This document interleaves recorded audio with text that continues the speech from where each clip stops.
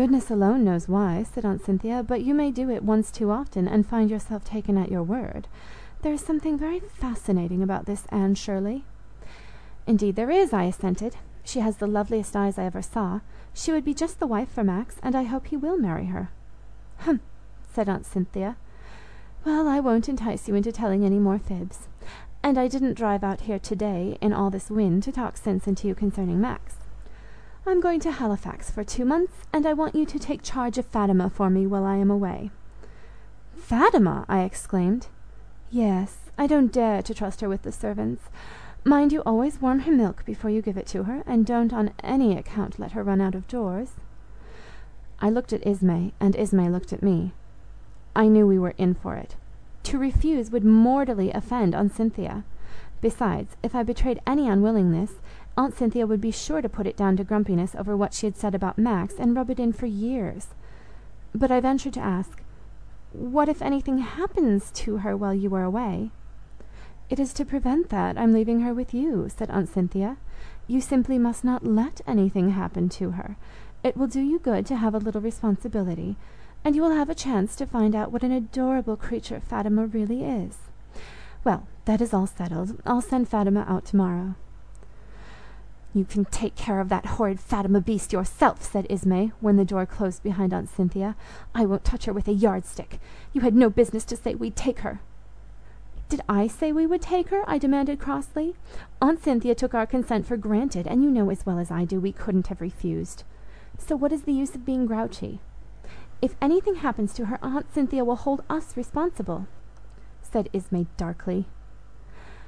Do you think Anne Shirley is really engaged to Gilbert Blythe? I asked curiously.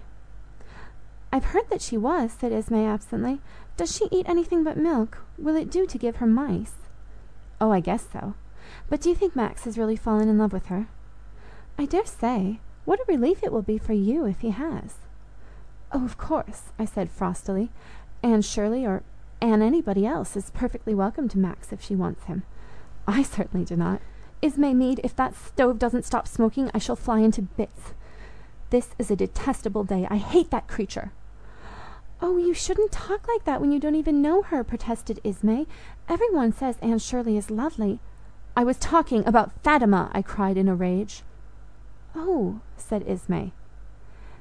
Ismay is stupid at times. I thought the way she said "oh" was inexcusably stupid. Fatima arrived the next day. Max brought her out in a covered basket, lined with padded crimson satin. Max likes cats, and Aunt Cynthia. He explained how we were to treat Fatima, and when Ismay had gone out of the room— Ismay always went out of the room when she knew I particularly wanted her to remain— he proposed to me again. Of course I said no, as usual, but I was rather pleased. Max had been proposing to me about every 2 months for 2 years. Sometimes, as in this case, he went 3 months, and then I always wondered why. I concluded that he could not be really interested in Anne Shirley, and I was relieved. I didn't want to marry Max, but it was pleasant and convenient to have him around, and we would miss him dreadfully if any other girl snapped him up. He was so useful, and always willing to do anything for us. Nail a shingle on the roof, drive us into town, put down carpets— in short, a very present help in all our troubles. So I just beamed on him when I said no. Max began counting on his fingers. When he got as far as 8, he shook his head and began over again. What is it? I asked. I'm trying to count up how many times I have proposed to you, he said. But I can't remember whether I asked you to marry me that day we dug up the garden or not. If I did, it makes— No, you didn't, I interrupted. Well, that makes it 11, said Max reflectively. Pretty near the limit, isn't it? My manly pride will not allow me to propose to the same girl more than 12 times.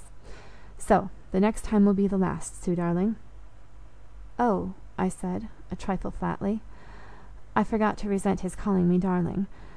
I wondered if things wouldn't be rather dull when Max gave up proposing to me. It was the only excitement I had. But of course it would be best, and he couldn't go on at it forever. So, by the way of gracefully dismissing the subject, I asked him what Miss Shirley was like. Very sweet girl, said Max. You know I always admired those grey-eyed girls with that splendid Titian hair. I am dark, with brown eyes.